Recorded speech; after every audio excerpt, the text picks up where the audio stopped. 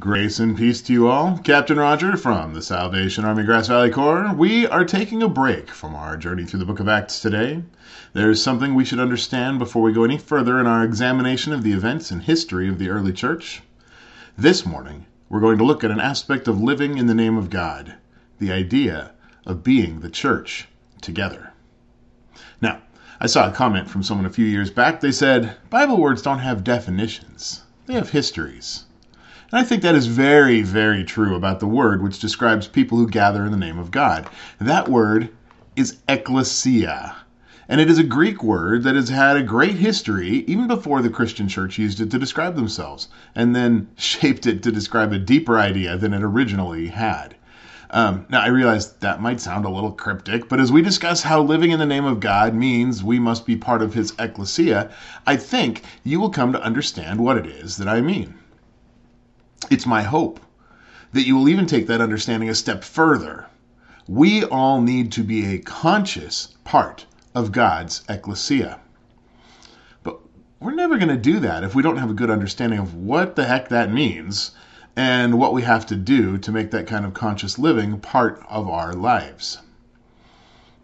Now, before we can get into how we can share an Ekklesia today, I should probably explain what it is that word means and how it was used in the past. Although the idea originated in Greece around 650 years before the birth of Christ, it's in Athens, beginning a little before the year 500 BC, that it really became the beginning of the kind of thing we use that word to describe now. Its literal meaning is assembly or gathering of the called out. What that first meant was that the boule, an appointed council, the boule prepared agenda items for the Ekklesia. At least 40 times each year, a boule would have a trumpet sounded throughout the city of Athens, calling all the citizens to assemble to debate and approve or reject the motions which would rule their city. They were thus a called-out assembly, even though not every citizen would choose to attend. Some commentators have taken this to suggest that there's a special calling that happens to a small group of people, but the truth is everyone was called, even if only a fraction chose to respond to the call. It's actually good to keep in mind for a lot of reasons, but anyway, there's a great Old Testament reference to the Israelites gathering in a similar assembly, which you will find in Exodus chapter 19, verses 16 and 17. And I'm reading today using the New International Version 2011 edition. If you have a different translation, a different version, that's fine. You should find that the meaning is the same, even if the words are a little bit different. All right. Exodus 19, verses 16 and 17 say, On the morning of the third day, there was thunder and lightning, and a thick cloud over the mountain, and a very loud trumpet blast. Everyone in the camp trembled. Then Moses led the people out of the camp to meet with God, and they stood at the foot of the mountain. So what's happening here is at the sound of the trumpet, the people assembled to hear this proposal that the Lord would be their God if they would be his people. I come back to this moment regularly when we look at what it means to live in the name of God, when we look at what it means to be his people. It was here with the newly born nation of Israel that the Lord affirmed that his covenant, which he had made with Abraham, would extend to the full body of Abraham's descendants and those who had joined with them. It was here that God provided them with instruction in the original means of atonement which would pay for and cover over the stain of sin in their lives. This was the meeting that started them on the path of shalom, the embracing of peace as part of a journey towards healing and wholeness which was supposed to define the people of God. This was done by the presentation of the Torah, the law which was to guide them along the way. All right? And the result of this was this original assembly, the Ekklesia Yahweh, the assembled people of God. That's who they were from that point forward anyway. They were a collection of individuals who were joined together by their call to be the people of God, to live together as representatives of his name. In this example, we see that we are meant to meet and to live out our faith identity together, which is a theme we're going to see come back up as we go along, all right? Although we could definitely spend more time looking at Old Testament references to how God's people were referred to as Ekklesia Yahweh, the called out assembly of God, I would like to move forward to work out what it means to us now, right? So as you've heard, the original understanding of Ekklesia was that of an assembly. And there are a couple of places in the New Testament where that limited understanding is used as well. One example is Acts chapter 14 at verse 27, where the apostles Paul and Barnabas, they had returned to Antioch after a missionary journey. We're told in that passage, on arriving there, they gathered the church together and reported all that God had done through them and how he had opened a door of faith to the Gentiles. In Greek, this passage says, they synago ho ekklesia. Synago ho ekklesia. They brought together the things or people of the assembly. However, did you notice that the English translation given by our NIV editors, and just about anyone else if you're using a different version, it says that they gathered the church together. That's because there's a transition happening during the time that Luke was writing Acts. The word ekklesia was shifting in meaning. Where it had previously referred to any coming together, any single event of people meeting together, it was beginning to take on the sense of something that existed even outside of that event. All right? Think, when you ask someone about their church, how often do they say, well, it's a brick building with vinyl siding up to the bottoms of the main floor windows. There are 3 floors, each with 2 classrooms and a larger meeting area. The carpets are real nice too. Yeah, never. Well, we might call this a church building. The church is not the building. When you ask someone about their church, they're going to tell you about the people, the pastor, or the activities that their congregation is doing in the community. The same thing is happening to the word ekklesia, where it used to refer to the event or the meeting place. It was taking on this meaning of a people who were tied together by a shared idea of faith. The ekklesia was becoming identified with the people who gathered, not the gathering itself anymore. All right? This is particularly evident in places like 1 Corinthians 15:9. There, Paul says, "For I am the least of the apostles and do not even deserve to be called an apostle because I persecuted the ekklesia of God." Again, the translation is using the word church to translate the idea of the people of the various assemblies rather than any of the specific meeting places. Paul is referring to all Christians as if they are somehow part of this same gathering. This new use of the words, it's even clearer in some of his letters to the smaller gatherings of believers. For example, in Colossians 4, verses 15 and 16, he writes, "Give my greetings to the brothers and sisters at Laodicea, and to Nympha and the ekklesia in her house. After this letter has been read to you, see that it's also read in the ekklesia of the Laodiceans, and that you in turn read the letter from Laodicea." Right? So the ekklesia then is an overarching principle in the life of the followers of Jesus. Where the pre-Christian people of God had assemblies that helped bring them together as people of one faith, those who devoted themselves to Jesus because they believed him to be the Christ came to think of themselves as always being assembled. And that makes sense. After all, we're told in Ephesians 4, verses 4 through 6, that there is one body and one Spirit, just as you were called to one hope when you were called. One Lord, one faith, one baptism, one God and Father of all, who is over all and through all and in all. If we, as believers, have been gifted with the same Spirit that connects and advises us, our own boule who calls us into a unified body, then we not only have the ability to be the called out people of God, but we must be that gathering. The Holy Spirit brings us into the very name of God and inspires and encourages each of us to live as his representative. If we refuse, if we don't meet together as believers, if we don't seek out ways to become the people God created us to be, then we are living in opposition to God. We need to seek out ways to be the ekklesia that we should be so that we can enter into that full relationship with Christ that we're meant to have. Now, throughout Scripture, there is no illustration that captures the sense of our full potential relationship with God better than that of a marriage. We see our communal relationship to God examined and put into a context that most of us can relate to, either because of our own experience or because of our shared experience of seeing marriages around us. In Genesis chapter 2, verse 24, marriage is explained as being when a man leaves his father and mother and is united to his wife and they become one flesh. Right? But where our carnal minds tend to focus on the idea of joined flesh, the true center of this description and of every passage relating to marriage is the idea of being one. The Hebrew word is ichad, oneness, signifying unity or integrity.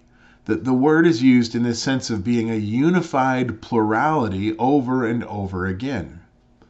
It's not about the physical coupling, it's about the everything, right? The Lord our God, the Lord is one. There is one law, there is one ordinance for all. Or even in the creation story, when God orders that all the waters be drawn together in one place. That is one. How many waters make up one ocean?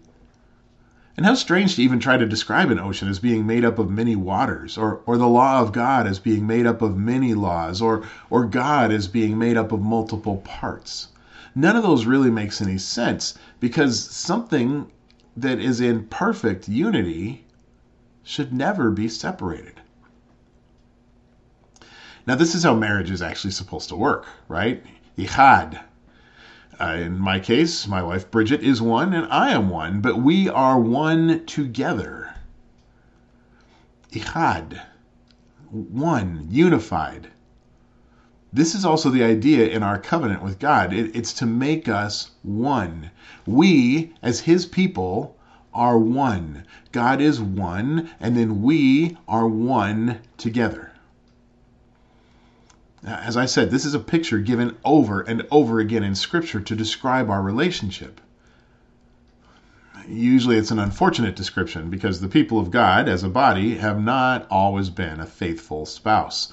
God's agony at our breaking of the oneness, the ichad of our Ekklesia, is evident in passages like those from Hosea, where God's people are described as a wife working as a prostitute and having children by strangers. Or passages in Ezekiel which describe us as women who were pledged to be faithful going out to satisfy our lusts with every good-looking man who's nearby.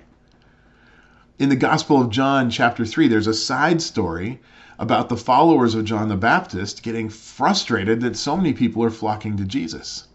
And they go to John to complain about it. But John, this is chapter 3, verse 29, he says, "The bride belongs to the bridegroom. The friend who attends the bridegroom waits and listens for him and is full of joy when he hears the bridegroom's voice. That joy is mine, and it's now complete."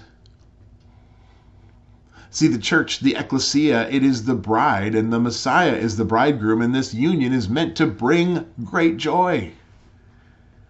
Paul goes even further. He describes how we're to live out that union in Ephesians chapter 5. And will you find that page in your Bibles? I hope you'll forgive me just a moment's digression, because this passage, Ephesians 5, it is so often separated from its true context that most have even forgotten there is a larger context that it should be read in. Well, I like the way we divide the scriptures into chapters and verses, because I personally approve of anything that makes it easier for us to get into reading and understanding the Word of God. Doing so, that splitting things up, sometimes it leads people to read the separated pieces as separate pieces, when they're not. The word is inseparable. It is ichad. And to take a piece out of it and stand it up against the rest is no more sensible than trying to take one of the waters out of the ocean and saying that it's somehow stronger for having done so. Right? So if you, like me, are reading Ephesians 5 in the New International Version, you'll see that not only do they have chapters and verses, they also have section headings. And the section headings, these are an intrusion into Scripture, frankly. They reflect one editor or committee's summary of what they believe the coming verses to be about, and they often fail to help you understand the fuller context, because that's not their purpose.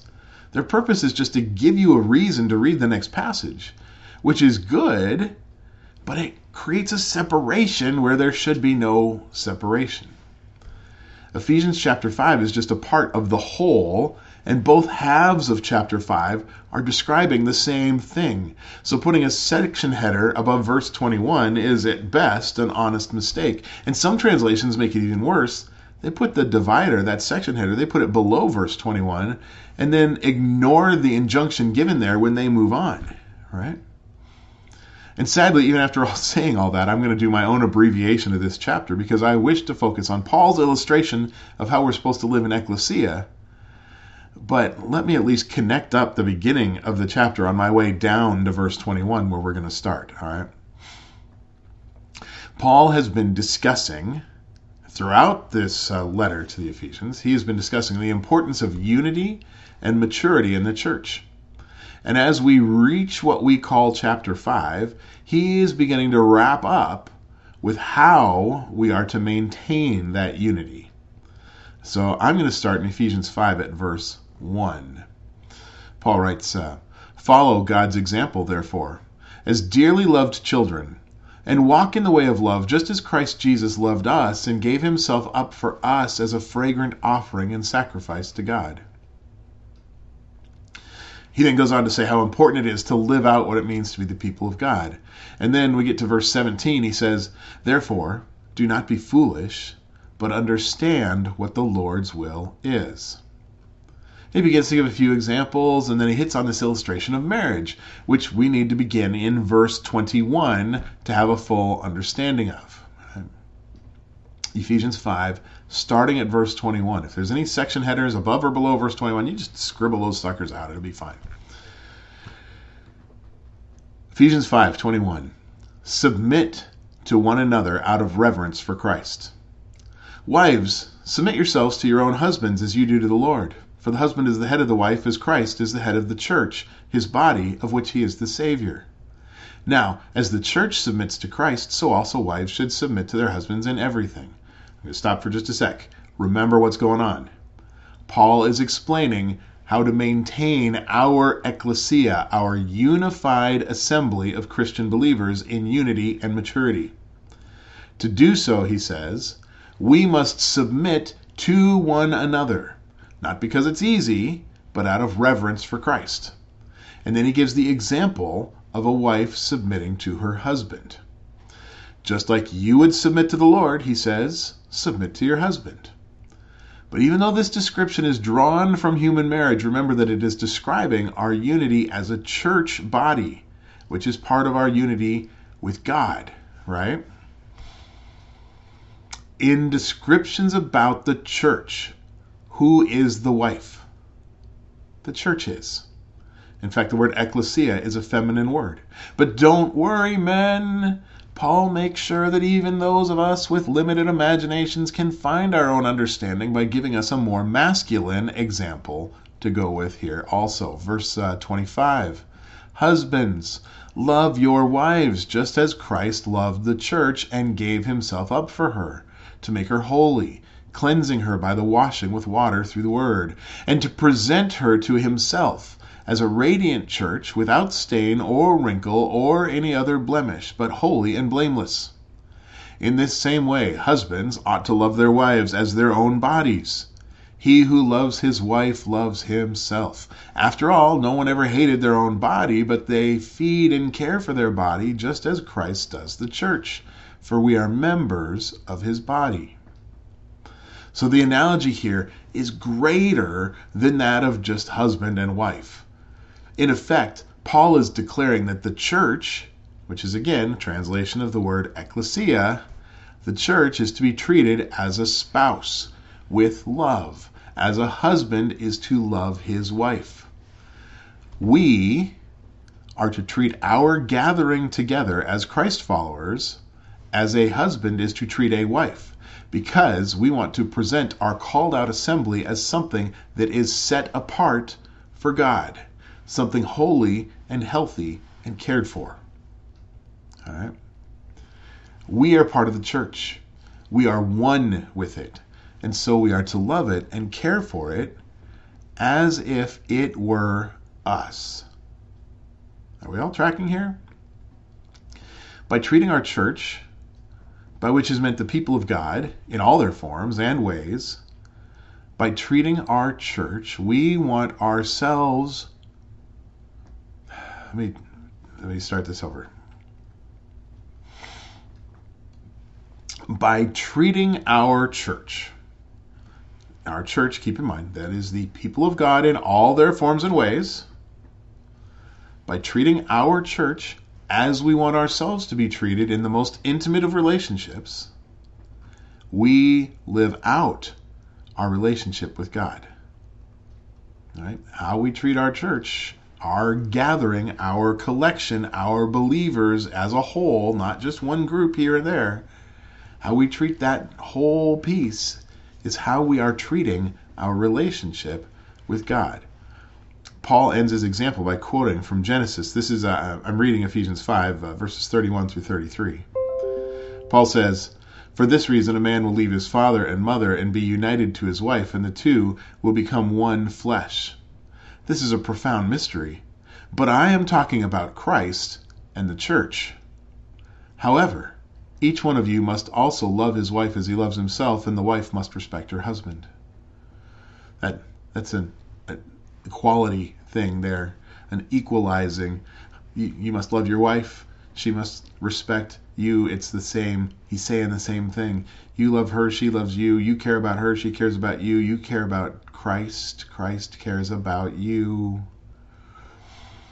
If you want to apply this passage to your own marriage, you go right ahead, but remember there is a mutual respect and love required along with a mutual submission, as verse 21 insists. There's no superiority, there's no headship described in this relationship. Instead, what's being described is oneness, ichad. Let me see if I can wrap this up simply. To live in the name of God, we must be part of His Ekklesia, His gathering. We are joined together by the Holy Spirit and commanded to meet together. As we're taught in Hebrews 10, verses 24 and 25, the author writes, "Let us now consider how we may spur one another on towards love and good deeds, not giving up meeting together, as some are in the habit of doing, but encouraging one another, and all the more as you see the day approaching." So we're supposed to meet together, encourage one another, submit to one another, love one another, and present our church, both the small gathering here and as a global body of believers, as a radiant and set apart Ekklesia.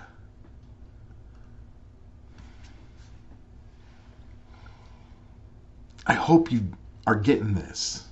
I hope you're seeing the connection. I hope you're seeing how the church doesn't refer to one little group here or there. One little group here or there may have nothing to do with the larger body, quite frankly. A lot of people, the way they live in their own little bubbles seems set apart from the group that's supposed to be set apart for God. Some people set themselves apart from the church altogether and say, well, I'm just going to have my own little spiritual thing over here and not be part of everything else. Well, you know what?